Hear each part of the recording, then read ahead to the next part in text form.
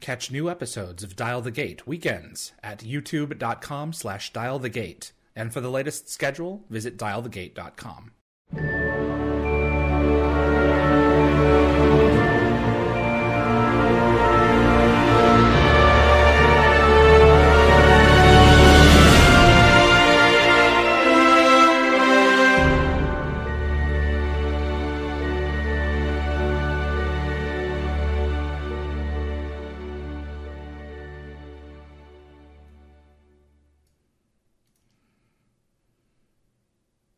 Welcome to episode 47 of Dial the Gate. My name is David Reed. Thank you for joining me. This is a pre-recorded episode this weekend, which is why it's dark in this room, and it'll soon be light on the next few moments here when we bring in James CD Robbins, production designer and art director. This man is a wealth of production knowledge and designs. We've included a number of his pieces for this episode as we go through the conversation. I really hope you enjoy this discussion. I'm really hoping to have him back later on because, I mean, his information just keeps on going. So for this particular episode, we had fan questions submitted in advance. So if you don't run away, we're still going to be having the live chat at youtube.com/dialthegate as always. And that's only going to be available for the first run of this episode. So go in there and hang out with your friends and see what's going on with them. And then afterwards, we're going to be showing off some Stargate art from the fan community and talking up Dial the Gate's new merchandise portal. I really appreciate your help with that. Without any further ado, I'm going to go ahead and bring in James CD Robbins. Oh, and once this episode is over, after the end credits, there's a little bonus at the end when he first came on and saw all of the Stargate things that he basically helped design. So stick around for that at the very, very end of the episode. James CD Robbins, everyone. Enjoy. Art director, production designer, James CD Robbins. Welcome, sir, to my parlor of your lost toys, your island of lost toys. Thank you so much for being here. Well, thank you for having me, David. It's a pleasure. It's a tremendous pleasure to have you. I mean, I could just go on and on with all my little toys here. I mean, Whispers. There's Whispers, right? Yeah. And can you name this one? Ancient Tablet. Right, exactly. Is the name on the drawing. This was Chimera, and I don't know if you'll recognize this one. Oh, Kino? Yeah, maybe. What was it? Just don't ask me episodically. I really suck at remembering the episode. Oh, you got Whispers? That's pretty darn good. So, I love that dog. What was it like working on such an epic project for such a protracted, period of time? Stargate, it's one of those anomalies in the industry where, it lasted well over a decade. These projects, I mean, they are out there, but they are few and far between. What was that like? Peaking early. Stargate was literally my first union job. And I'd done some design work previous to that as a production designer and some independents and movies and stuff. And I put my information into the union, and they categorized me as an illustrator because of my proficiency with a pencil. So I was a little actually taken aback. It's like, well, I'm a production designer, guys. And no, you're an illustrator because I haven't done anything in their world. Oh, jeez. Exactly. So I put in my union thing and I got my category or categorization, if you will, and promptly went back to work doing exactly what I was doing at that time, which was more television commercials and indie work, and heard almost nothing about it until a year later. It was almost time for me to redo my permit status. And I got a phone call from Bridget McGuire saying, did you want to come down and have an interview? So I went down, and it's Stargate. I'm like, wasn't that a movie? I had no idea. I had no idea that there was a series whatsoever. So there they were going into season 6. And I'm like, wow, you guys got some history already, which became quite the hurdle that I had to, vault over. Crash course, more like getting up to speed. Yeah, well, exactly. It was like the first 2 days was just me watching videos, trying to get a sense of the show and the sense of, an incredible layered history that they'd already put together in the first 5 seasons. So, and I want to talk about the lead in to your arrival. It's just an impressive body of work, truly. I mean, the amount of stuff that you were expected to put out on a weekly basis. I really don't know how, your head didn't fly off your shoulders, especially. Honestly, David, it was the best thing ever. I went home after a couple of days and went, oh my God, they just want me to draw. I can't believe it. And they're going to pay me. Yeah, that's true. But 40 episodes a year for 3 years, James? Oh, we did a bunch, man. It was, and quite honestly, they brought me on as the illustrator in season 6. I was art directing in season 7 and for the next few years until I got the production design gig again. But I retained the position of illustrator. I felt like that's part of my whole design process, is to put a pencil in my hand and do the drawings, and what comes out on the page half the time I don't even know what it's going to be when I start. So that's the whole process. I mean, I get a script and it's like, there was one that was actually quite funny. Paul Mully, I don't remember the episode. Just give me information, it'll come. Well, it might have been part of the whole Bolokai thing and missing. Okay. It was shot in the same location. I know that, Latimer. But there was this creature, which was described in the script as something a cross between a squid and a gopher. And I'm like, what the hell does that look like? And Taylor's supposed to eat it. Exactly. So I drew this. Yeah, they had to skewer it with a spear and the whole bit. So I drew this laughable drawing, which Paul Mully actually found so entertaining that he pulled it out and he put it on his wall in his office. But it was ridiculous. It was this large-eyed sort of gopher thing with squid-like tentacles and a big mouth on it. Yeah, it was ridiculous. So obviously, and that was one of my learning curves in this, was that no drawing is unwarranted or a bad drawing, because they all lead you closer to what it is that you want be arriving at. So even if it's like, no, this is not it, we didn't want this, we wanted, and then you get more input and you get more direction that way. I sold that creature in PropWorks years later, and let me tell you something, it was still slimy and fresh. So nice. These things were made best before date. Right?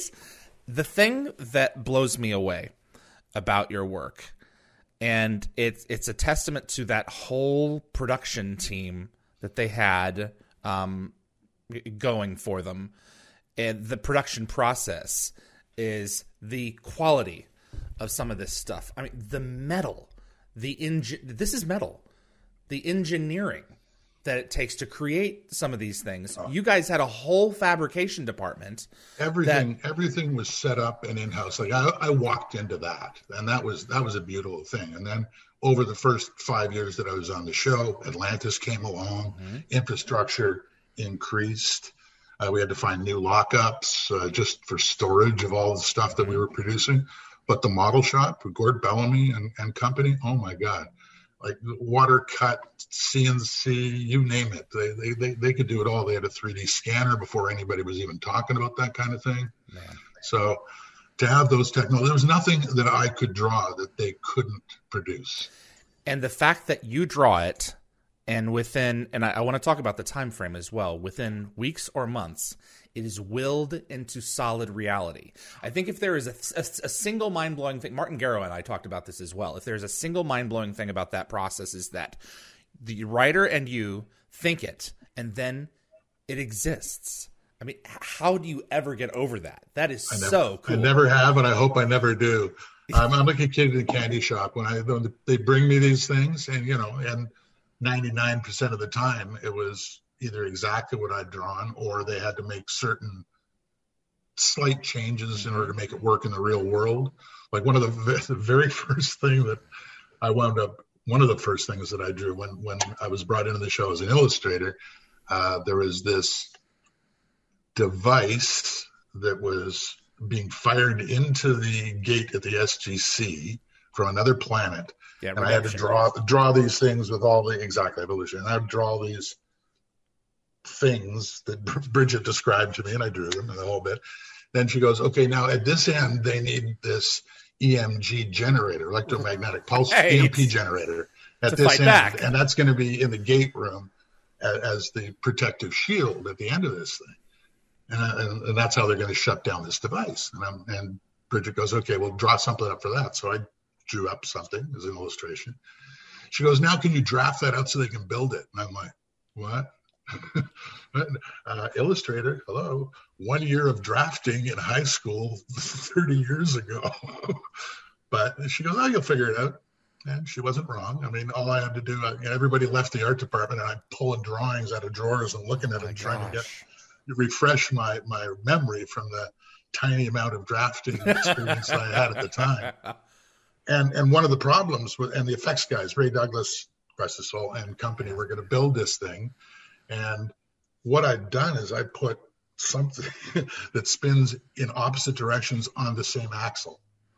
And for them to figure out how to do that, I guess was quite a brainer, but they did it. They made it work. So it was very cool. And then that became the flow of things from there on in. Like I say, there was nothing I could draw that they couldn't build. And I didn't look at that as a challenge because, God forbid, I actually did draw something I couldn't build. And then where am I, right? Well, I mean, part of me would think, like, what can I possibly draw that they won't be able to create? Yeah, and then there's almost nothing. There's nothing. So many smart people. And that's the main thing. A show like Stargate had such talent in every corner of the production that we were able to produce incredibly high-end stuff all the way through on like micro time frames compared to what you should have. Now, there were other times when I got tons of heads up, like when we did the both the Cull Warrior and the ancient Atlantean suits. I did a lot exactly your little friend in the back there. I had heads up on those. So like Rob Cooper came to me at the beginning of the season and said, we're going to do this Cull Warrior in episode 10, I believe it was. Yeah. And that's how much lead time I had. He told me right at the beginning of the season. So I was playing with drawings for that, and I actually wound up doing a clay maquette because I sculpt as well. So that we were able to refine that in a decent sort of amount of time. So you have time to look at it and say, well, a little more like this, and make some changes rather than run through it and wind up with something at the end that's kind of like what you wanted, but not really. Well, some of this you just have to find your way. It's not like Atlantis. It's not a straight line. I remember a lot of your earlier concept art, and I want to get into this in a little bit, but Brad said snowflake, and it's like, then this way. So. Yeah, and it's funny because this whole snowflake thing, and I didn't recall it was Brad or Bridget, but regardless, okay. We started down that road when we were putting Atlantis together, but I'd already done illustrations of the Lost City at the Antarctic, and it had a very different feel to it than what Atlantis wound up being. So honestly, I would have to go back and look at final VisFX to see if there was, any kind of reverse engineering into that specific look, because it was more like spires, like turret style roofs and things like that in the original concept I remember it being much more organic, and then Atlantis, the series, was Frank Lloyd Wright. Yes. So this I've got to stop myself here because I need to go back and set up some of these pieces in order. I'd like to know what your interests were as a young person. Where are you from? And how young were you when you really started crafting? So I imagine 3, but I'd like to hear it from you. Well, no, it wasn't as early as that. The Wayback Machine. 14. I think I was 14 when I made the decision that art was going to be my thing, probably because I really wasn't very good at anything else. Very, very quick story. My sister, for Christmas one year, when I was probably around 11, got a John Nagy How to Draw book or kit. And it comes with the pad and then how to draw the covered bridge and all that stuff. Well, she got it and promptly put it away. She did nothing with it. And I used to sneak in and get this thing out, and I would draw John Nagy's course. But I shared it with nobody. I just put the drawings upside down in the bottom of the box, so hopefully nobody would. And she never used it, so that was fine. And my mother came along one day and went to my sister and said, "Wow, you're drawing really good. I'm glad you're using it." He's like, "What are you talking about?"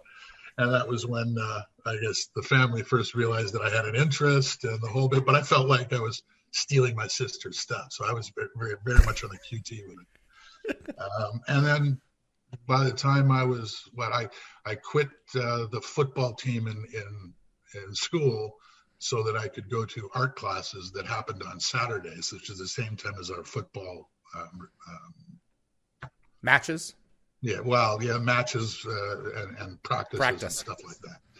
So I had a note from my mom because there were nude models and I was only 14. So she said yes, and they drove me to this thing every Saturday. And that was when I really focused on this as the path that I wanted to take.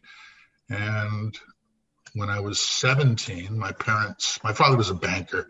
We spent our life, following him around from bank to bank to branch in different cities, and he was always getting transferred. And so he never lived anywhere longer than about 5 years. And I'm from Windsor, Ontario, originally. And there's a little town outside Windsor called London. And my dad came home one day and goes, "Well, I've been transferred again." We were in Winnipeg at this point. And I was just starting grade 11. And I'm like, "Oh, well, where to this time?" And it's like, "London." And I'm thinking, London, Ontario. I was like, what did you do wrong? And he goes, no, London, England. And my ears just went ding. They had one branch of the Canadian Imperial Bank of Commerce in London. And he was going. He was going there. So he and my mom pulled up stakes, threw me into an apartment, and they moved to England. And I was 16. What an experience. I did my last 2 years of high school, living on my own in an apartment. Well, my sister was with me for a while, but then she took off. And as soon as I finished high school, I moved to England as well. And I sent my portfolio over. And my mother was kind enough to go to a couple different universities and drop my folio with them. I was actually invited to attend 3 different colleges over there that I applied to, and wound up obviously choosing one of those. And I spent the next 4 years living in London and doing fine art every day. It was so great because if I'd gone to university for fine art in Manitoba, for example, which was the way it was looking prior to my father being transferred, I would have been doing art history and art is related to math and all this other stuff that has nothing to do with learning to be an artist. And instead I wound up with this intensive course, which was just all day, every day, hands-on drawing, painting, sculpting, printmaking, you name it. There was photography, the whole bit. So I just did all that stuff instead of having to take unrelated courses that really wouldn't have had much influence on furthering my artistic skills. So it was a very fortunate time. James, how much over these years would you think that your process and what you've created is talent, and how much of it was repetition and continuing to work and continuing to refine?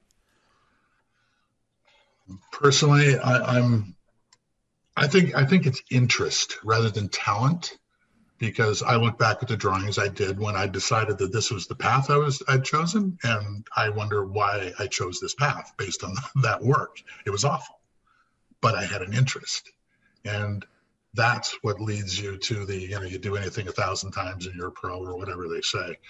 It's repetition. It's learning your art form from the ground up. And I was so fortunate to go to England at that time and really just develop my craft. And it's repetition. I think, honestly, anybody can learn to draw. People go, "Oh, I can't draw a stick figure." I go, "Well, how much time have you ever really spent trying?" If it's not in your wheelhouse, if it's nothing that interests you, then you're not going to keep it up. You're not going to follow up. You're not going to become good at it. So if it's important to you, yeah, you develop the skill sets. And I've done over my 1,000 drawings now, so I consider myself a professional. I think I did the 1,000 drawings the first 3 months of Stargate. Because literally, I would be there. I would wind up there before or around 5 in the morning. Boyd Godfrey. Oh my God! Boyd used to be the early one, always. And then I sort of bumped him out of that chair. I'd be there at 5 a.m. and I would go home. I'd do my 12 or so and go home at 5 or 6. Have a bite to eat, and then I would work until midnight or so, or whenever I couldn't focus anymore, and then get up and do it over again. But I loved it. It wasn't like, oh God, I got to go home. I got to work all night. No, you're in your element. I relished it. It was to this day the best gig I've ever had. I don't think potentially I'm going to be able to repeat that anywhere, because so much of this was about the people as well. I mean, having the infrastructure and having the ability to do the things we did was great. And I love the fantasy sci-fi aspect of it, which has kept my creative juices going constantly. But ultimately, at the end of the day, if you got to spend 12 hours plus with people every day and they're not nice people, then you're not going to be enjoying your world. And what we had there was some of the best, some of the most talented. It was, like I say, it's going to be a hard scenario to reproduce ongoing. I've been kind of trying to get the band back together on different occasions in different shows since then. And I do work with some of the same people from time to time, which is always wonderful. I always love the tie back to that time, I guess, is really what it comes down to. I did the 100 this past year, right before COVID. We finished up we were actually the last people shooting, I think. We had an extension. They shut everything down on the Friday, and we got an extension to shoot for 2 more days, and then they shut us down. So 1 more day, rather. We were supposed to have 2 more shoot days, and we shot it the Saturday, brought an extra camera, finished it all up. But I had, Ted Kuchera, who was the decorator for Universe and some of Atlantis. He was there with me throughout that. And Kenny Gibbs was prop mastering with us. Kenny. So I mean, touchstones, right? These are the people that make the day as enjoyable as it can be, quite honestly. Absolutely. No, I've lost count of the number of people who have said Rick and Brad and Rob and Jonathan Glassner earlier on, they set the tone for the environment. And if people weren't willing to have a good time and take a little ribbing here and there, you weren't going to make it, No. And you have to for the number of hours that you have to put in. And for absolutely. I mean, you work hard, and then when you can, you play hard too. Exactly right. And that was the other thing too, because of Brad's penchant for golf. And that was a disease I developed fairly early in life too. I learned to golf at 14. Oh, well, then you were in the club. Pardon the pun. Well, not immediately. I suffered some car accidents, and when we first started the show, I was on morphine all day, every day for about the first 10 years I was on the show because of just ongoing problems, back problems and stuff. So I managed to get all that fixed up.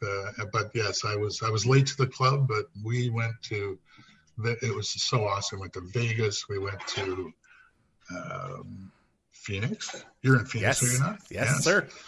Brad had a place in Phoenix, and Mark Davidson and myself, and Andy Makita, Paul Mully, John Smith. I mean, they put together these golf trips, and I've never experienced anything like it before, and the camaraderie of these people was spectacular. I mean, Brad was always like the most fantastic host possible. We ate very well, we drank very well, and we some of us golfed very well. I tended to be a bit streaky. That's how they called it. Oh, really? Yeah, I'd have my moments, and then it'd be like, oh my God, he just shot 112. What? Jeez. In addition to the people, you are creating a visual style that is very much a language. I mean, we have this in season 7, and there is a line that goes indirectly from this to something like this. I can't imagine what that process would be like to discover that language and interpret that language iteration over iteration from show to show, using, because they're both of these things are the same race, but they're different eras of that race.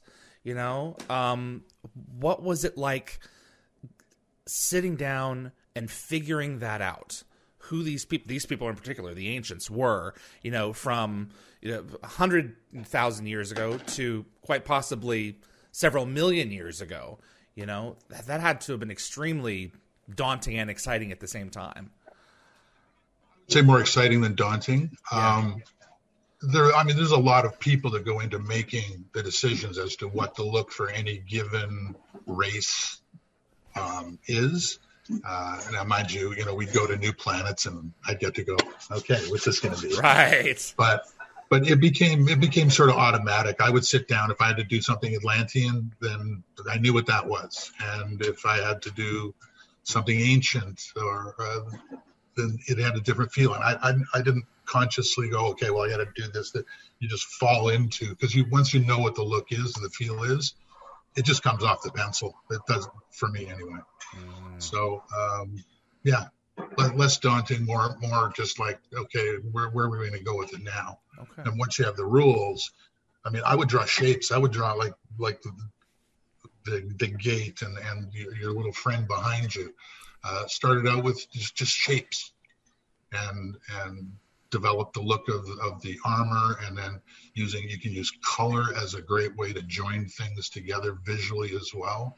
So, universe wound up having the color palette that exists on the little fellow behind you. Right. Is generally the overall color scheme for the show right there.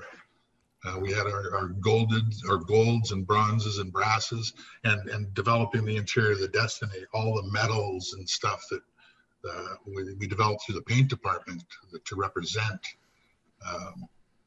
kind of the same things, even down to the bed sheets and stuff on the beds. I had Ted make sure that all the fabrics that we used had a sheen to it, so they looked like there was almost like a metallic aspect to that as well. So you find your design theme and extend it as much as you're able to, pushing the envelope to try to keep that visual into all aspects of things, which is why a Kino and a tablet at the end of the day kind of feel like brethren. Yeah. They are, in the lore of the show, and they also come from you and from all the other people that put them together. So there is that design aesthetic that just kind of carries through and magically, materializes on screen. Yeah. Which artists, James, have pushed you the most? Either those in your life or those you have known by their work?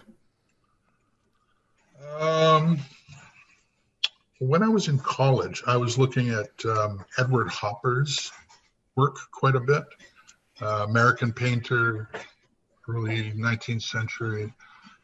His paintings were all about light, and really that's what any painting comes down to at the end of the day, or most paintings come down to at the end of the day, is light, because obviously you have nothing on the canvas if there's no light shining in your subject matter. So I liked Hopper's work.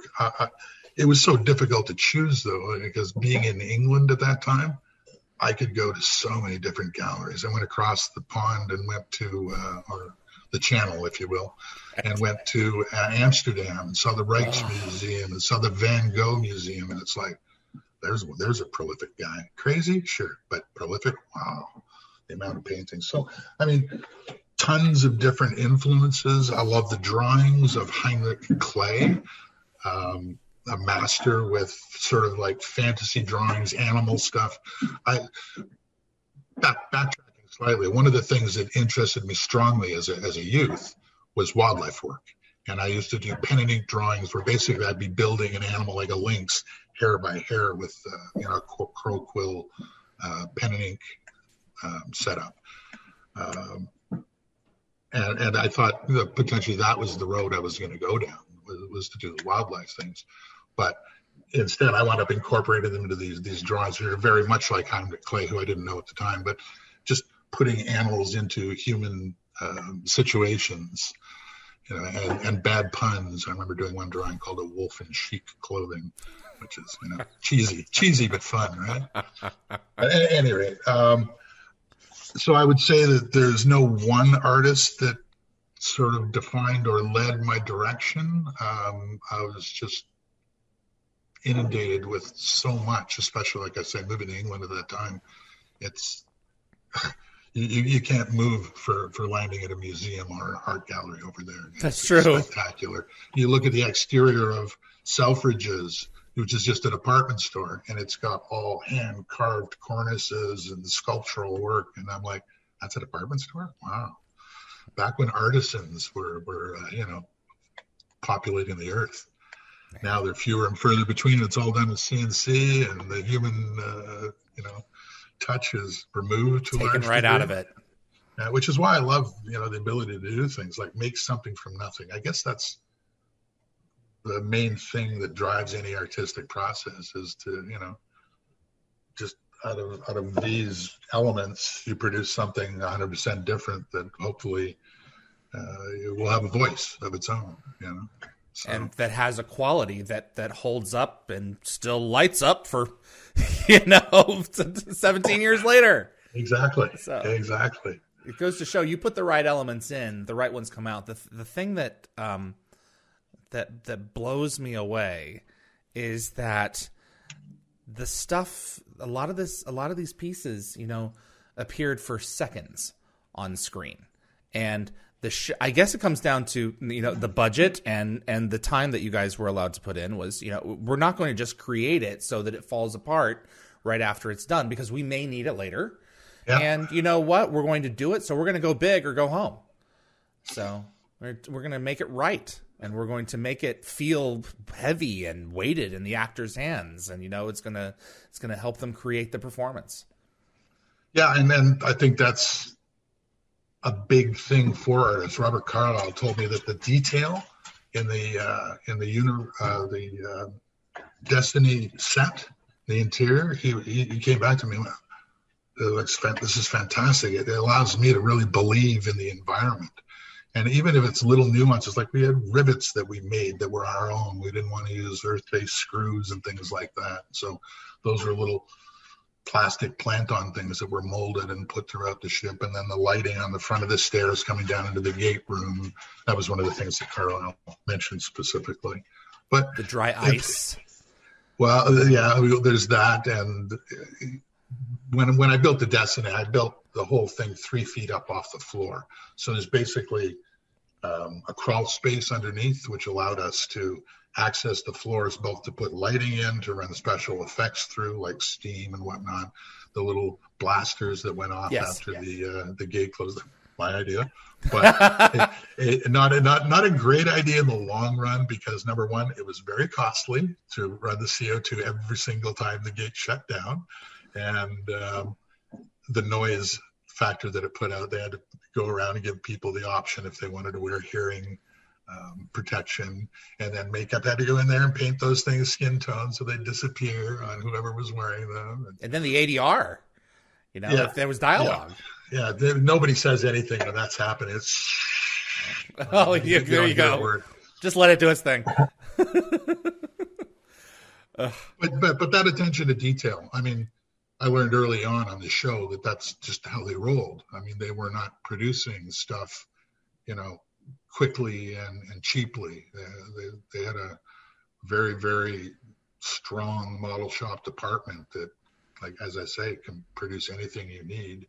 And quality was the name of the game. Because as you say, you don't want to break it down in an actor's hand, or you want it to be available to you 3 episodes down the road, potentially. Right. And you may not know that right now. So, or repurpose it to something else. Yeah, we did everything full on. There wasn't as much of that going on Stargate, quite honestly. With the exception of the village in the Thomas special effects stage, that had a facelift every 3 weeks, basically. but we'd have to wait for that period of time and have some episodes that were lighter to justify the cost of going in there, because it was 3 stories tall in places and both sides of the road and 100 or more feet long. No matter what you're going to go in and do to it, even if it's only paint and minor upgrades, there's a chunk of money that has to go behind that. So they would, the writers were obviously very, very smart and knew how to sort of pace these things within the budget, so that it's like, okay, well, we know that we can go back into the village and redo it in 4 episodes, which also gave me the time, necessary to go in and affect the changes in the first place. So, wow.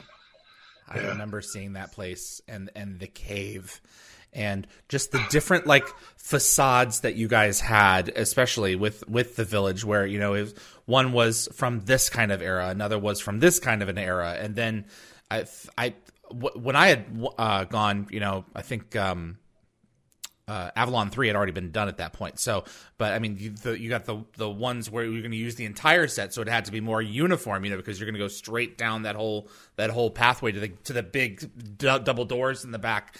It was just marvelous, and I had remembered that Brad was talking for years about, wanting to set something up like that, because the team comes to a village and it's like, oh boy, here we go, a village.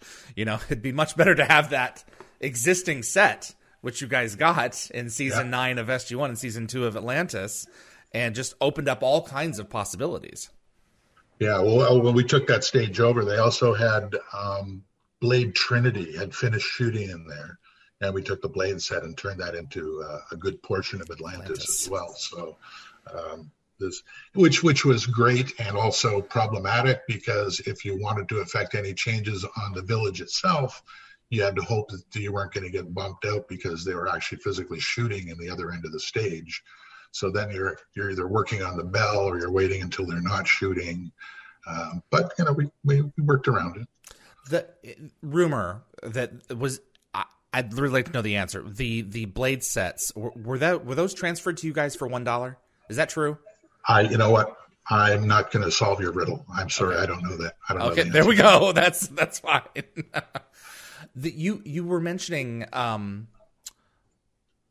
the process that you would have on Stargate versus some of the other projects that you've done. Was the concept and production design process on Stargate in any ways unique from others that you've worked on? From a time perspective, allowed to do stuff from a quality perspective in terms of the detail that you're allowed to put in? Well, I think every show wants that amount of detail. A lot of the time it'll come down to, are you physically given the time by writers? I mean, on Stargate, they were exemplary. I really, they had most of their scripts, or at least outlines, in hand at the beginning of the season, and we were never sitting around waiting for them, or very, very, very rarely waiting for them to give us things so we would have time to do this. Now, other shows that I've worked on since then, not always the case, and there's been more than one occasion where they've said, well, we need this thing. And I'm like, well, that's great, but you got 10 minutes. So, and not literally 10 minutes, but it's like, you need lead up time. If you want a quality product built, you need to put the time behind it to manufacture it properly. And unfortunately, either the inner workings of the show wouldn't allow it, or the writers weren't on the ball enough to get it early to us so that we could produce these things properly. And there's been a couple occasions when stuff has come to camera and I'm like, oh boy, it's like, I have to catch a plane right now. Well, hopefully that didn't happen too much on Stargate. No, that was not a thing on Stargate at all. Wow. And as I say, this is something that, once again, we had the infrastructure there. Everybody knew everybody. I mean, you could almost do this by telepathy or osmosis. It was we just worked so well together after that amount of time. It was a family. It really was a family in Stargate. And at the end of the day, 10 years later, that's really what, I do all the other aspects of film for other people and other shows and stuff like that. Nothing I've ever done has equaled Stargate. And wow. I attribute 90% of that to the people that are there, for the Brad Wrights, the Rob Coopers, Paul and Joe, and it's led from the top down by very, very high quality people, not just talented, but high quality people. So I was very fortunate to have my time there. You took over for Ken Rebel, correct? Yeah, I guess he would have been there in 5. Yes. I've met Ken since. I was going to ask if you ever spoke with him. Well, Richard Hudolin Yes. was brought in at one point. I don't know what season I was in. Season Stargate, 1. But he was brought in later. He left the show, and I'd been on Stargate for a while, and then he got Painkiller Jane as a show. And he actually called me and said, "Hey, I'm short. I can't find anybody to do any illustrative work for me." And I'm like, "Sure, I'll come work for you." So I went and worked, and I worked with Ken. And I look at Ken's drawings, and I'm amazed because you could build something from his illustrations because he puts every nail in the boards, and the detail is ridiculous. And I'm there singing his praises for that, and he's turning around going to me going, "God, your work is so loose, but it's so descriptive." And I'm like, so we were a mutual admiration society. It was quite lovely. Ken was a great guy. The thing that you mentioned earlier that blows me away. I'm privileged to have a few of your pieces, and the accuracy by which 99% of them are duplicated, when they're willed into solid reality. They took the time to make it almost precisely what is on the page, and in some cases precisely what is on the page. They're just magicians, those fabricators. And that's just it. And that's why I say, there's nothing I couldn't draw that they couldn't build. And I wasn't getting stuff back that was kind of like what I drew. I was getting back what I drew.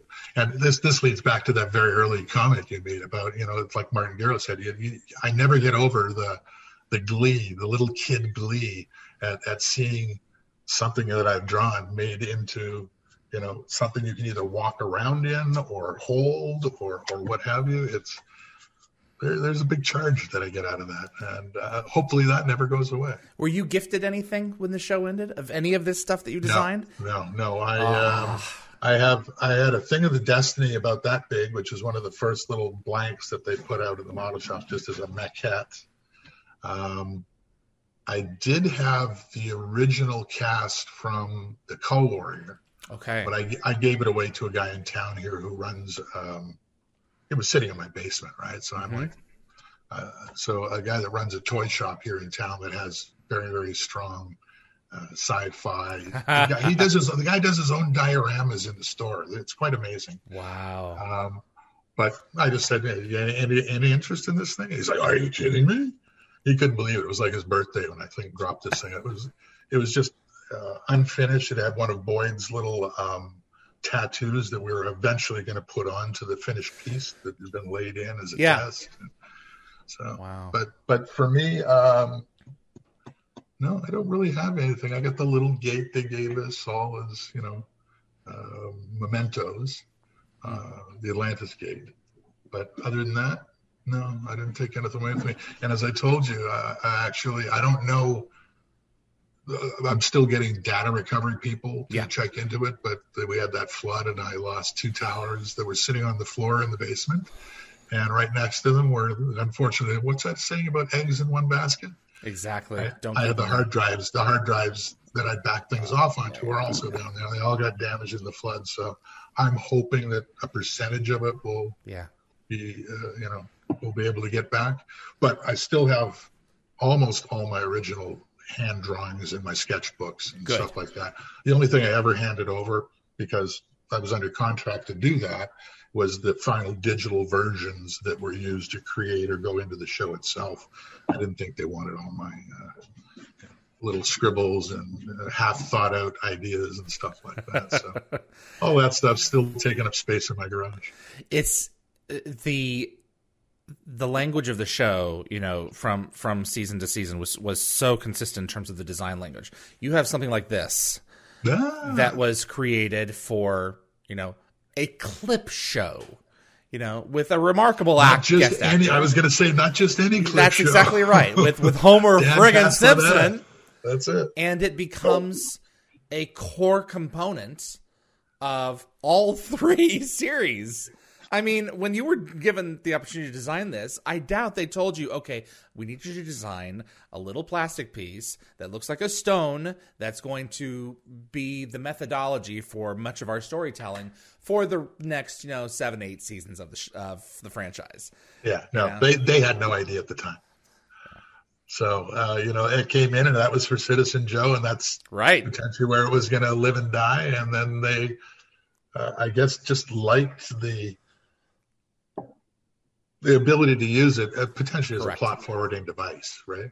That's what it comes down to. As much as anything, That's right. And that's what they called the PFDs too, the little things that they use on Atlantis, the portable Walkman thing.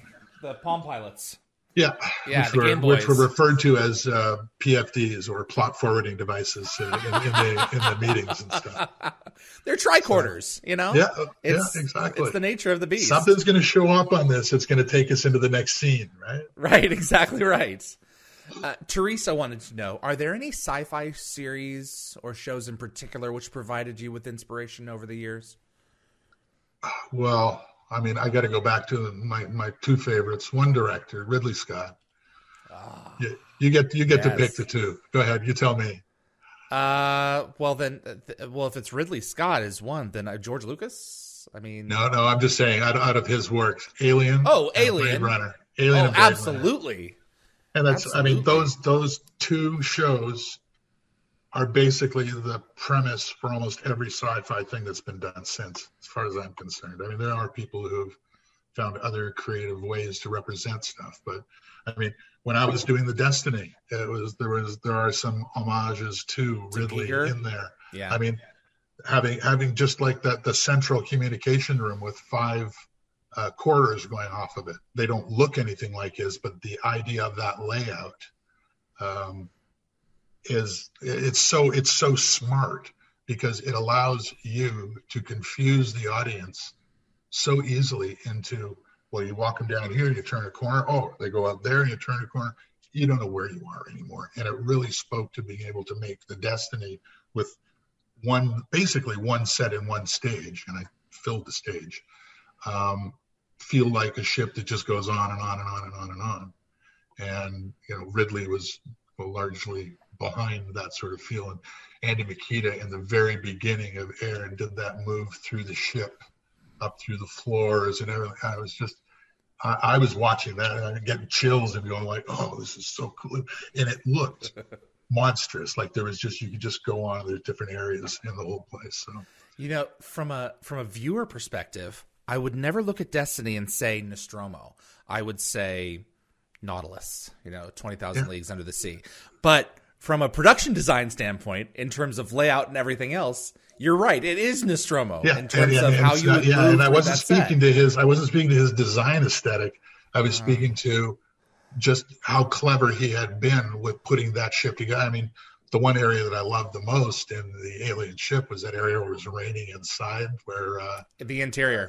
He went to look for the cat, and there's all the chains. Yeah. And condensation because the ship is so big inside.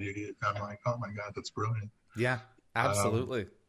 And when we did the seed ship, the one that our little aliens were living on, that yes, the Ursini. Yes, the Ursini. Yes, thank you, Mr. Database Central. Not always right. Oh no, you're going to get 90% right compared to me. My memory for that kind of detail is not what it should be, perhaps. But that ship being just a mechanical ship, that was fun for me because I could create spaces that people weren't supposed to theoretically be in, and they were just really it's narrow, a factory, tight cord, exactly. Yeah. And then setting up that one shot of the gates being built into that was something I really wanted to do. I did a map for that, and they weren't sure they were going to have the money to be able to afford the digital work for that particular scene. But at the end of the day, they acquiesced and put it in, and it was so funny too because they pulled Volker and I think it was Volker that pulls Rush into that room and says, "Hey, look," and thought he'd be all excited. And Rush is like, "Yeah, whatever." Yeah, well, you know what? I'm going to be perfectly honest with you here. I'm grateful that we got that shot, but the sequence was a letdown for me because I was wanting to see the gates being assembled. And I'm sure it had nothing to do with the episode, so I can understand why you guys wouldn't have had the budget to do that. But at least we got to see the space. So that's what really I was cool. On the same page as you, David. Absolutely on the same page this as you. This is the chance. I would have loved if this thing was still, digitally automated, so you could have seen, pieces going together and doing things. But just to have that one thing where you can see the gates. Yeah, exactly. You can see the assembly line, Kind of tells the story. Exactly right. Akos wanted to know, and this goes back to the universe gates. When you designed the universe gate, this is kind of esoteric, but I think it can lead kind of back into the larger conversation in terms of aesthetic. When you designed the universe gate, the oval shapes on both sides of them, were they deliberately or just unconsciously perhaps meant to be a connection to the terminal that these attach to? I mean, was that all kind of like the same design aesthetic? No. in a word, no. Okay. No, that was just, so if there is a like feel, it's what we talked about earlier. It's just developing a visual language for things. If it's ancient, it's got this sort of feel. If it's that, I never at any time said, this, I could use these elements from the communication stones and put them in there. So no, that was just a coincidence. Okay, interesting. What ship design over the seasons was your favorite? Come on, really? I had to be fair to ask. It's the destiny. That not only. Oh, there it comes. So we're gonna duplicate the shot from the opening episode. No, I'm kidding. There you go. A fan created these. I'm sorry? A fan created these. Oh, really? Yes. Nicely done. It has the scorchings from the impacts. It's. Oh, and I saw you got a shuttle with it too, right? Yes, they're up on not on here right now, but they're separate. So and also one of the Nakai drone ships as well. Nice. You have inspired so many fans. That was one of the things that I truly did love about the show is being able to design all the vis effects as well. I mean, since the point I started on the show, I don't think there was one vis effect that I didn't have a hand in on some level or another. Obviously, I would start things, and they didn't necessarily work out exactly as drawn in the viz. Sometimes it was cost issues. I know there was a drawing that I did. Oh Lord, SG-1 way back, and it was a space graveyard. And I did this rendering. It took me an inordinate amount of time because the amount of detail I put into it, and it was like, which kind of ships were they? Asgard ships, I think, all blown and floating in space. And I did this ultra wide thing, picturing that they'd be able to do sort of like a move through the mat and a little bit. Brad comes in and he goes, I'm sorry. That's like a $50,000 vis effects cost to do that as a 3D element. And I'm like, all right. I told him I was going to wear a black armband for the rest of the week. Oh, jeez. That was about one of the few that I knew of that I'd done that, wasn't going to go through. But I still love that drawing. It's very cool. I would love to have a look at it at some point. You've probably seen it. I've probably seen it. It's out there.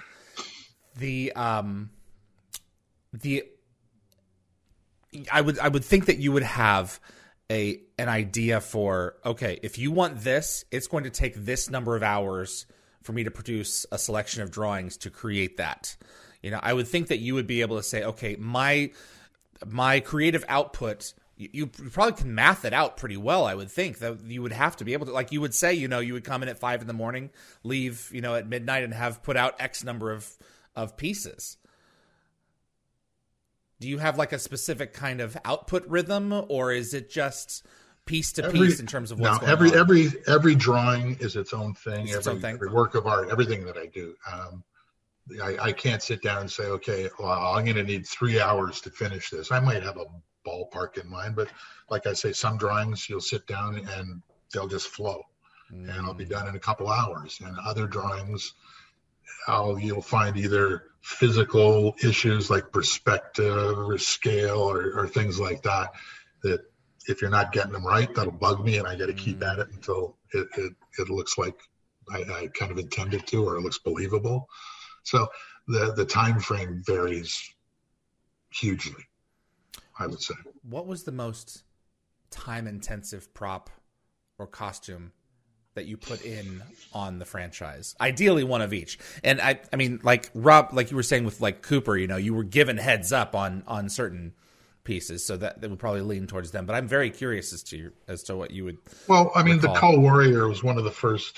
When it comes to character design, I did the Ori Warriors, yes, and the Priors concept and development for scarification and everything else. Their look, Julian Sands, his whole build. The Cull Warrior itself was one of the biggest ones, because it was the first one we put through. I think that came through at $80,000 for the first prototype that Dan Payne wore. And that was, I was going to the model shop every other day to see what progress there was and deal with issues on the shoulders of the firing weapon, the cod piece. Mm-hmm. Yeah. So what'd you do today, hon? Oh, never mind. It has to get done by someone. Exactly. But our little friend behind you, that has two different incarnations. You've got the Atlantean version there, the original version, which was in Asgard, I believe, had a different helmet. That's all I did is redesign the helmet, and I think they might have touched the paint differently or something. But the V's here on the sides, those were a part of the original too, because those really look like chevrons. Yeah, no. Once again, I think that's probably more just coincidental than anything. Oh, okay. I mean, once you see something, you can read into it.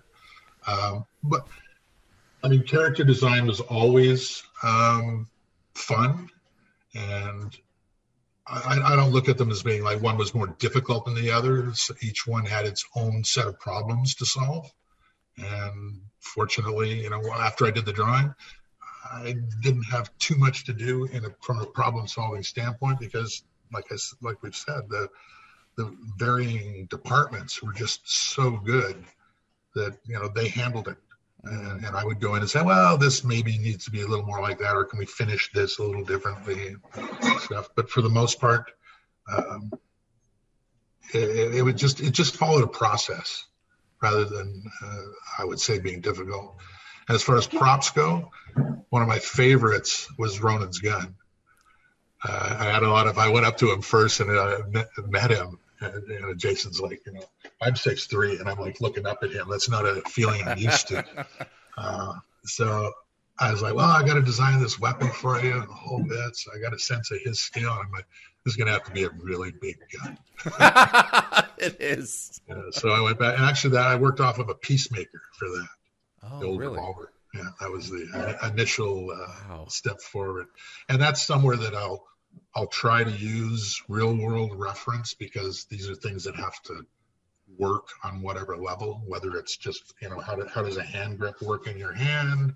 Same thing with swords and stuff. God, I did so many swords over the years. You did. But I mean, you did Excalibur, for crying out loud. Well, and oddly, Antirae's sword and a bunch of other, and the Wraith General's sword, and the whole bit.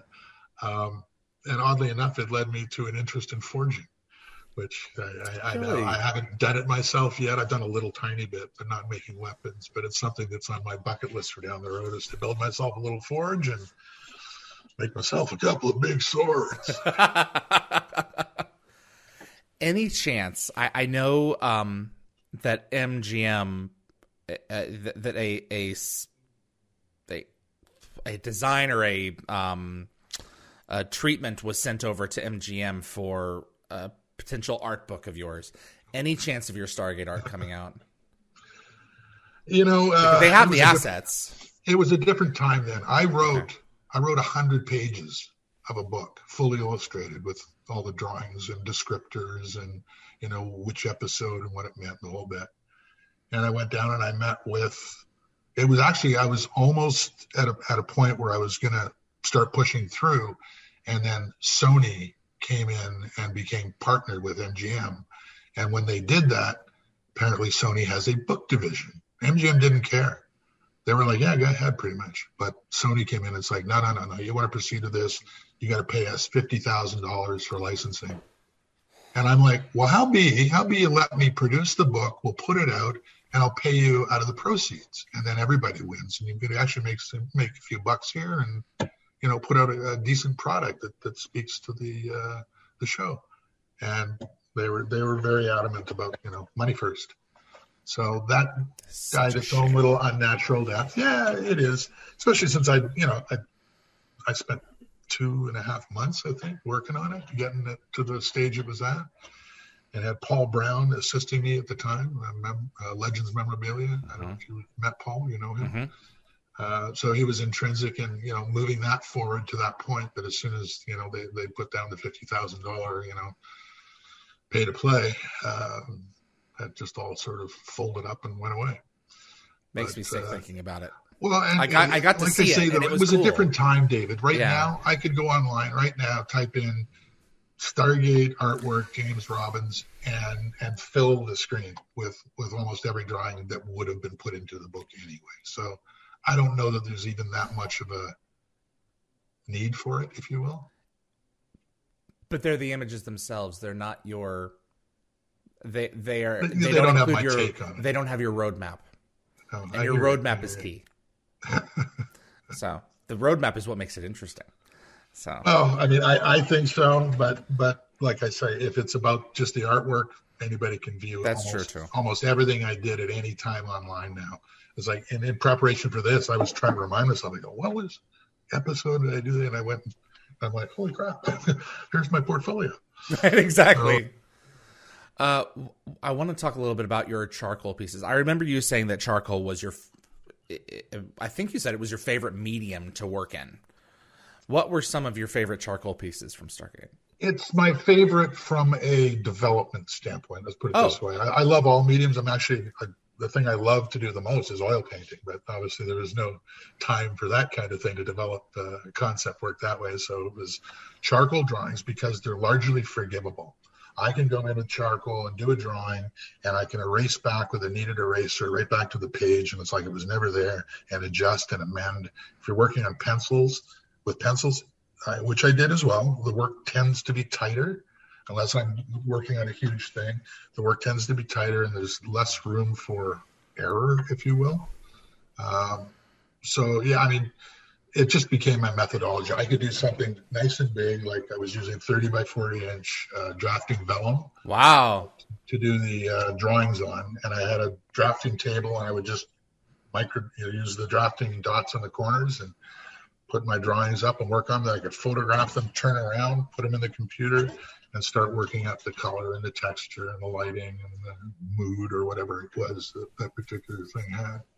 Putting in, space effects and whatnot onto, like drawings of the Prometheus, for example, when I first did that. I remember you created in Enemy Mine, you created a landscape of ruined Jaffa armor, that the Unas had cannibalized. Yes, on the beach shot. Yeah. Yeah. There was some fun stuff there. Prometheus. Yes. It's our first Earth spacecraft, aside from, the F-302, which is a fighter, our first carrier. What were your inspirations for Prometheus? Basically, I was given my inspiration. It was to be a ship that had alien technology in it, but we didn't see that alien technology. And the mandate was that it felt utilitarian, function over form, and that it was more like an Earth-based battleship or something along those lines. So it's not a pretty ship.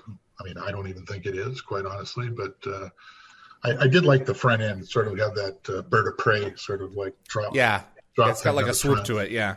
Yeah, but I mean, it was a short-lived ship. Yeah, 3 seasons. Yeah, but quite honestly, Peter Budnaris came up with the Daedalus, and I think that was a much sort of prettier. You did not come up with Daedalus. No, Daedalus is not me. No, it was Peter Budnaris. I think that was he wound up doing 3. I mean, he did a couple ship strings for space race as well, I believe, because there were just so many ship designs were needed in that. But yeah, the Daedalus was Peter. And it was an interesting leap. We just basically took the top off the ship and shrunk it a little bit and widened it. I remember thinking turtle the first time I saw it, because we see it kind of overhead from behind. I'm like, oh, they got themselves a turtle ship. You know, it was. I was just curious what all it looked. It reminded me almost of a aircraft carrier. Yeah, because it was so much flat deck over the top. I'm like, oh, yeah, maybe that's where you keep your fighters. You know, yeah. Lock them down. He's got them on the sides. So I've got the fan creations of these things. That back there, 7,000 pieces of styrene. Oh my God. He said 7,000. I don't physically know how he did it, but it's just amazing the artistry that you guys helped encourage in the fan community. I'm sure you've seen some of this stuff out there floating online. Just the care that has been put into so much of the work that you guys created. They wanted to echo in these little guys right here. They wanted to echo it. Well, I mean, the reason that the show went 17 years, I mean, it's not a surprise. It's the fan base. You guys are, in the same way that Stargate is its own beast, the fans of Stargate are their own beast. So dedicated. So, I mean, here we are 10 years later, still talking about it. Mm-hmm. And I guess potentially there's something in the loops for the 4th incarnation. I'm hopeful. SG-4 for the win. That'd be pretty awesome, I think. It really would. What about the Supergate? What about the Supergate, David? Very, very different. It's almost like a collection of chevrons, you know? Which is exactly, all those pieces, apparently, and my memory of this particular build and time is not great. I know that we were given the mandate that each one has to be at least the size of a cargo ship, because they were going to put a cargo ship into it as a missing piece and stop them from finishing the Supergate. So basically that gave us pseudo scale. Mm-hmm. And then obviously it had to be large enough to allow one of the Ori motherships to come through as well. And those things were pretty big in the final incarnation. The Supergate from Beachhead is not the scale of the Supergate that exists in Camelot. When we look at it, it's almost like they created one Supergate and then got the bigger pieces, because Sam has to stand on one of the pieces in Camelot, and she is dwarfed by it. So it's almost like they created one Supergate and then got those pieces through to create a bigger Supergate. It's a great design. Possibly. And honestly, that there wasn't a whole lot of, if I can actually admit to this, wasn't a whole lot of design aesthetic into it. They needed to obviously be able to repeat all the way around. Each piece was, I'm trying to think that they were typical. My memory says that I created one piece in 3D. And I do some 3D modeling as well. A lot of the props, smaller props and things I've done, I do in 3D. So you got to have the talents. If I just worked with a pencil, dude, I'd be a dinosaur. So I had to get a little bit of the digital skills going, right? But like I say, I recall a rendering that I did with one of the pieces sort of flying in, the gate almost fully assembled. I'm guessing this was the last piece that I'd drawn. And then there's a cargo ship. Shoved into it. Tilt. The Tilt was in the cargo ship, right? Vala was. Oh, okay. There you go. Vala. See, my memory. That's all good. But I did remember there was a cargo ship there. What do I get? Yes, you win. For sure. How long did it take for Atlantis to evolve? I know we talked about it a little bit, because the first iteration of it was going to be in a base in Antarctica, rising and then meeting Anubis's fleet and then probably blowing them all to hell. And then it got moved to the Pegasus Galaxy. The design radically changed from Lost City into into Rising 1 and 2. Tell us about that whole process a little bit more, if you don't mind. Well, I can tell you certain amounts about it. That was Bridget's show to bring to a reality as a designer. Obviously, I did a lot of the illustrative work that led to some of the finishes, but the set was all Bridget. Okay. For the first 3 seasons. And I finished up the last 2 seasons, and I kind of reinvented the Wraith a bit. Well, I invented the Wraith anyway, because those were my babies, bringing the character concept and design to life, which I think for an alien race that was prosthetic, I think that really worked beautifully. There's a lot of times you see aliens who are your guys in rubber suits, and it's like, I'm not buying it, which I think was also what led Brad to the decision to have no prosthetic aliens in universe and to go with fully realized visual effects versions of our aliens. Well, you're out there on the fringes of practically reality. Nothing is going. The excuse in our galaxy and in Pegasus was the ancients created all of us, so we all have kind of a basic design template. Whereas on the edge of the universe, nothing out there looks like us. Yeah, so, new rules. And the technology had obviously gone far enough that you could then pull those kinds of things off on a reasonable budget for a television. Yeah. So and the. What was it? Rob came to me with the idea for our blue space aliens. You'll know the race. The Nakai, which were never actually named on screen. They were fish-like, and they were cool as hell, man. Fish-like because they were based on a thing called a barrelfish, which is a real thing that doesn't look like it should be a real thing. It's got this, I don't know, you can look them up online. Look up barrelfish later on when you get a second. But they've got a clear dome for a head that the eyes float inside of, and Rob brought me this drawing and goes, yeah, what is something like that? And I'm like, whoa, really? And I used to get, there was a tsunami at some point during Stargate, and I had 4 different people. It washed up all this stuff from the bottom of the ocean that you're not supposed to see. Yeah. And I had all these people sending me pictures of this stuff going, oh, dude, you got to check this out. This is like the stuff you draw. Wow. So, and sure enough, the barrelfish is a very, very strange anomaly. But you also get into creatures that light up on their own and stuff like that. So they have to create their own light. We have an alien landscape in our oceans. It certainly helped with the Nakai's design, I would say that. And then the ships and stuff like that, all the different ship designs, those are always fun to do. The ancient drone, you designed that, correct? Correct. The number of pieces that went into that, because I sold the prop, and you have the head on top of it that kind of looks like this. Yeah. Then you have the bulb underneath, and then the veins attached to the sides, and then the tentacles on the back. Every single link to that, had to be fabricated on its own because they shrink as they go down. That was just a marvelous design. I can't fathom what that took to create.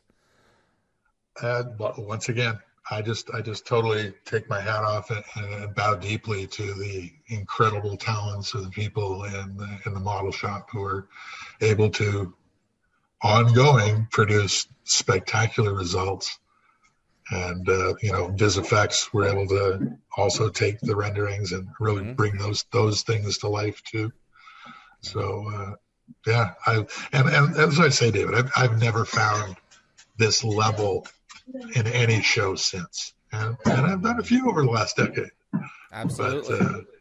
But like I said, I peaked early. This was a fantastic place to start, but it's certainly a high bar to set to ever hope to get back to. And I'm just so thankful that I had a chance to, spend a decade of my life in this world. How many designs did Destiny go through before Brad said chevron and shoved that napkin in your face? I probably did 20 or more different renderings. Okay. And a lot of them never really got past basic shapes because that's what we were talking about. I think there was a large push for it to be disc-shaped initially. Oh.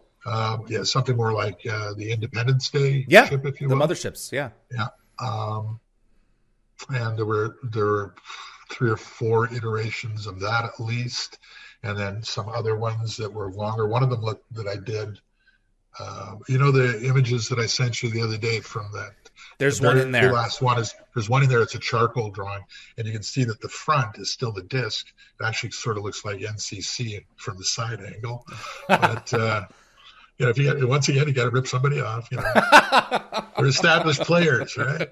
But then it had more of the long rock because we had 2 camps. One was wanting something longer, and one was wanting the ring thing. And then all of that just went out the window. And Brad said, "Here, look at this." And there's this little sort of swoopy design that I played with. And honestly, as soon as he gave me the shape, I think I did 2 more iterations. That was it. Wow. That was pretty much the destiny. I mean, we had to flesh out details as story ideas developed, like where is the observation room in relation to the big dome room where the glass had broken out, and where Park winds up getting the for plants and everything. I can't think of the word now. Yeah. But and then the shuttle, and down in front. Exactly. You got shuttles to the side. But they want to be able to see the shuttle taking off from the observation deck as well. And those things, obviously led to the physicality of the space. And then I developed interior, before we did the actual layout of the ship, I had developed corridor concepts for how they ran through the ship and stuff. And then I worked backwards from those into the physical set. But I did learn a very, very valuable lesson from Richard Hudolin after the fact. He had done the SGC in stage 5, and it was a 28-story facility on 1 floor, which is, and for how many years did they keep that the suspension of disbelief going? Long time. From a design from a movie in the 90s. Exactly. But the main thing that I learned was he used every square inch of the stage to the point where the entry doors to the stage were finished so that they looked like part of the SGC. That door that swings out at the end that, it says, emergency only or something, whatever it did, leads out to the offices. World of everything else. Yeah. You go down. So for people listening, the control room, you take you go down and then take a right. That corridor led to outdoors and to Atlantis if you kept on going. Yeah. Man. And the same thing with Destiny. So when I built it in the stage, obviously I couldn't use standard doors, but I went like wall to wall in there as much as I was able, and utilized every square inch. And like I say, by the time the actors would get into it, and then they'd finish blocking a scene or something, and they're going to go back to their trailers, and while the number 2s get in and they set everything up, they'd be, okay, now how do I get out of here again?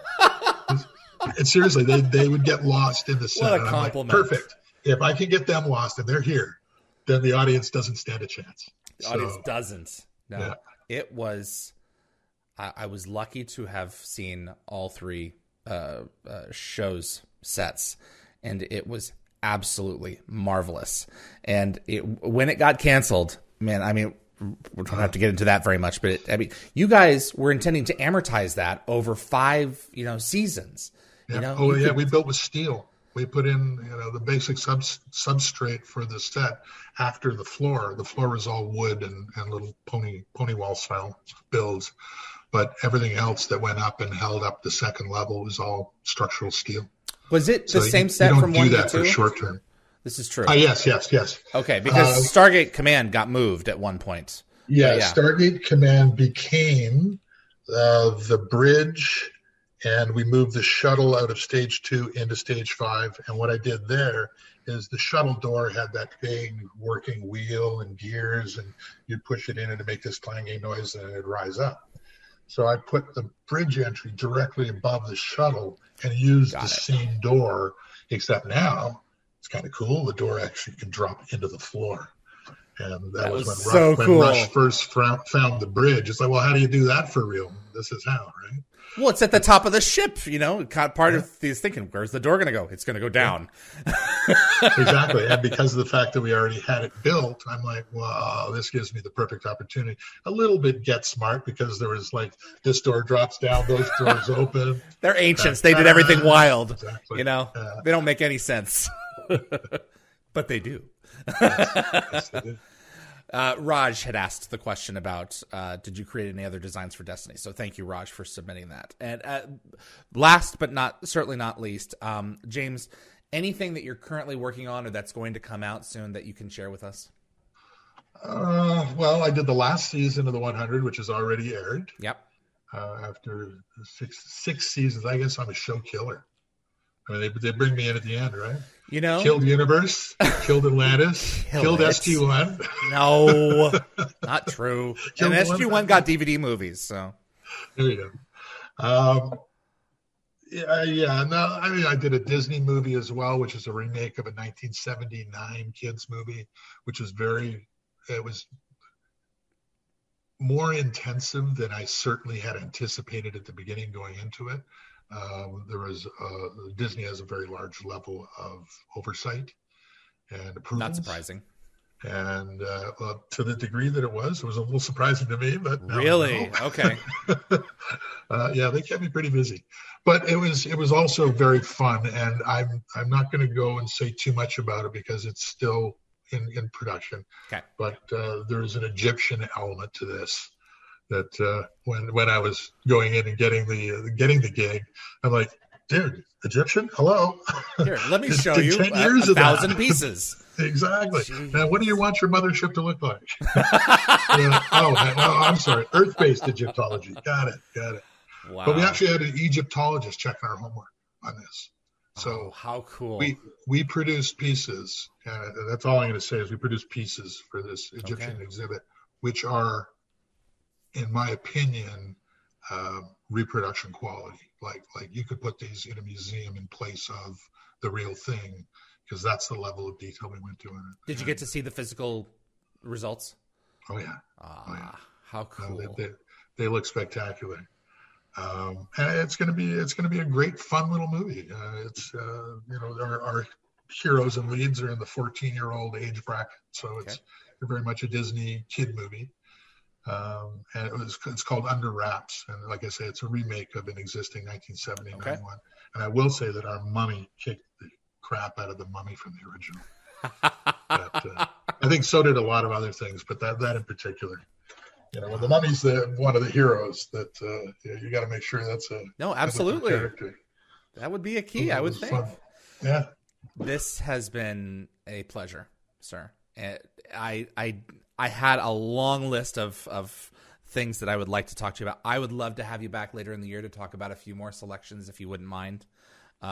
It's been tremendous to be able to discuss some of these pieces with you. Well, I'm very honored that you included me in your list of people to chat with, and this has been fun. It's always nice to ramble down memory lane, especially where it concerns Stargate. I don't know how many times I go to, on Stargate, we used to do this, we used to do that. It was a quality product. You guys created something that will withstand the test of time and be, re-examined generations to come. I was just the lucky contestant, because I was the only one that was designer for all three. Right. That's exactly right. How good is that, right? Yeah. So. And thank you for helping me to fill up my house with so many toys. So, yeah. If you like Egyptology, I might have some other stuff for you down the road. All right. Thanks so much to James CD Robbins for making this episode possible.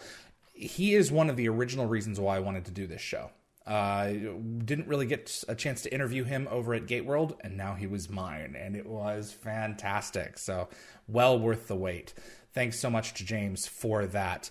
If you really enjoyed this episode, I appreciate it if you'd click the like button. It really makes a difference with YouTube's algorithm and will definitely help the show grow its audience. Please also consider sharing this video with a Stargate friend, and if you want to get notified about future episodes, click the subscribe icon. If you plan to watch live, I recommend giving the bell icon a click so you'll be the first to know of any schedule changes, which will probably happen all the time. And that's what we have there. We still have a giveaway. You still have a few minutes left to submit, depending on your time zone. One of these communication stones is a screen use prop. The other is screen accurate. It's a replica. And for the month of January, Dial the Gate is giving away the replica. So to enter to win, you need to use a desktop or laptop computer and visit dialthegate.com. Scroll down to submit trivia questions. Your trivia may be used in a future episode of Dial the Gate. Please note the submission form does not currently work for mobile devices. Get this to me before February 1st Eastern time. So New York, East Coast, US, and we will make sure to add your name to the list of people that we're going to submit the drawing for this. I'll be notifying you in the next couple of days if you are the winner. We have fan art. Age Old Traveler by Jet Freak 7. This digital art was designed by Jet Freak. The model's chili truck background by Sewer Pancake. There's probably a story there. And Atlas. So thank you for the submission. And Dial the Gate now offers merchandise. We're brought to you every week for free, and we do appreciate you watching. And if you want to support the show further, buy yourself some of our themed swag. We're now offering t-shirts, tank tops, sweatshirts, and hoodies of various sizes and colors for all ages at Redbubble. We currently offer 4 themed designs and hope to add more in the future. Please note that the word cloud designs, there's a version with a solid white background and another version that is transparent behind the letters. So just be selective of those when you're picking. The solid background is typically used for when you have darker colors, as with our Event Horizon background here, so that's why that's used on the right. But we wanted you to have options, so be on the lookout for that. Checkout is fast and easy. You can use your Amazon or PayPal account. Just visit dialthegate.redbubble.com, and thank you for your support. And thank you for tuning in for this episode. We really appreciate it. And this has just been terrific to have James on. Little snippet of the very beginning of our conversation before we started rolling, coming after the end credits. Up next, Gary Jones interviews Colleen, and she's going to tell you about her teddy bear story. I appreciate you tuning in. I'll see you live next weekend. Yes, before we do that, let me show you who's going to be coming along next weekend. Where are our guests? David DeLuise, Pete Shanahan, Sunday, February the 7th at 11 a.m. Pacific time, followed by Corin Nimick. We have rescheduled him for this Sunday, February the 7th at 1 p.m. Pacific time. That's what we've got heading your way. I'm David Reed for Dial the Gate. Thanks so much for tuning in, and we'll see you on the other side. Dial the Gate is hosted and executive produced by David Reed. The producer is Darren Sumner. Co-produced by Linda Fury. The composer is Neil Acree. Animations by Bryce Orrs. The production assistant is Jennifer Kirby. Moderators include Summer Roy, Keith Homel, Tracy Noller, Jeremy Heiner, Reese M., and Anthony Rowling. Logo design by Deborah J. Bell. Additional effects by Thomas Tots, with contributions by model makers Chris Baker, Stephen Barr, Kevin Zabo, and Tom Paris. The archivists are Linda Fury, Zachary Adams, and Fred Eric Marcoux. For general inquiries for submissions, please contact us at dialthegateshow@gmail.com. Visit our website for the upcoming schedule, as well as an archive of our past episodes at dialthegate.com.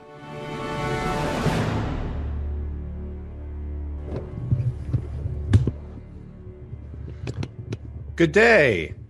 How are we doing? Not too badly. Yourself? I am well, sir. This nice is so exciting. Nice decorating you got going on there. I feel somewhat responsible. Dude, it's so funny. It's like one of the reasons that I wanted to do this show was to sit down and have this conversation with you. And partly because so much of the stuff that is in my house came out of your head. Apparently, yeah. I see a few things in the background there that I had a hand in, definitely. Yeah, it's quite the menagerie. Yes, yeah, it is. You got some nice toys. Is that a Telchak device you've got? Oh my it is. That's the one from 200, because that one actually lights. That one has the little selection of the little set of triple LEDs. AAA batteries in the side of it and generate the little thing. I need to change the batteries in them though. But 2004, right? It still lights, James. Oh my God. Isn't that something? That's very functional battery. What do you got, a ZPM in there? I think so.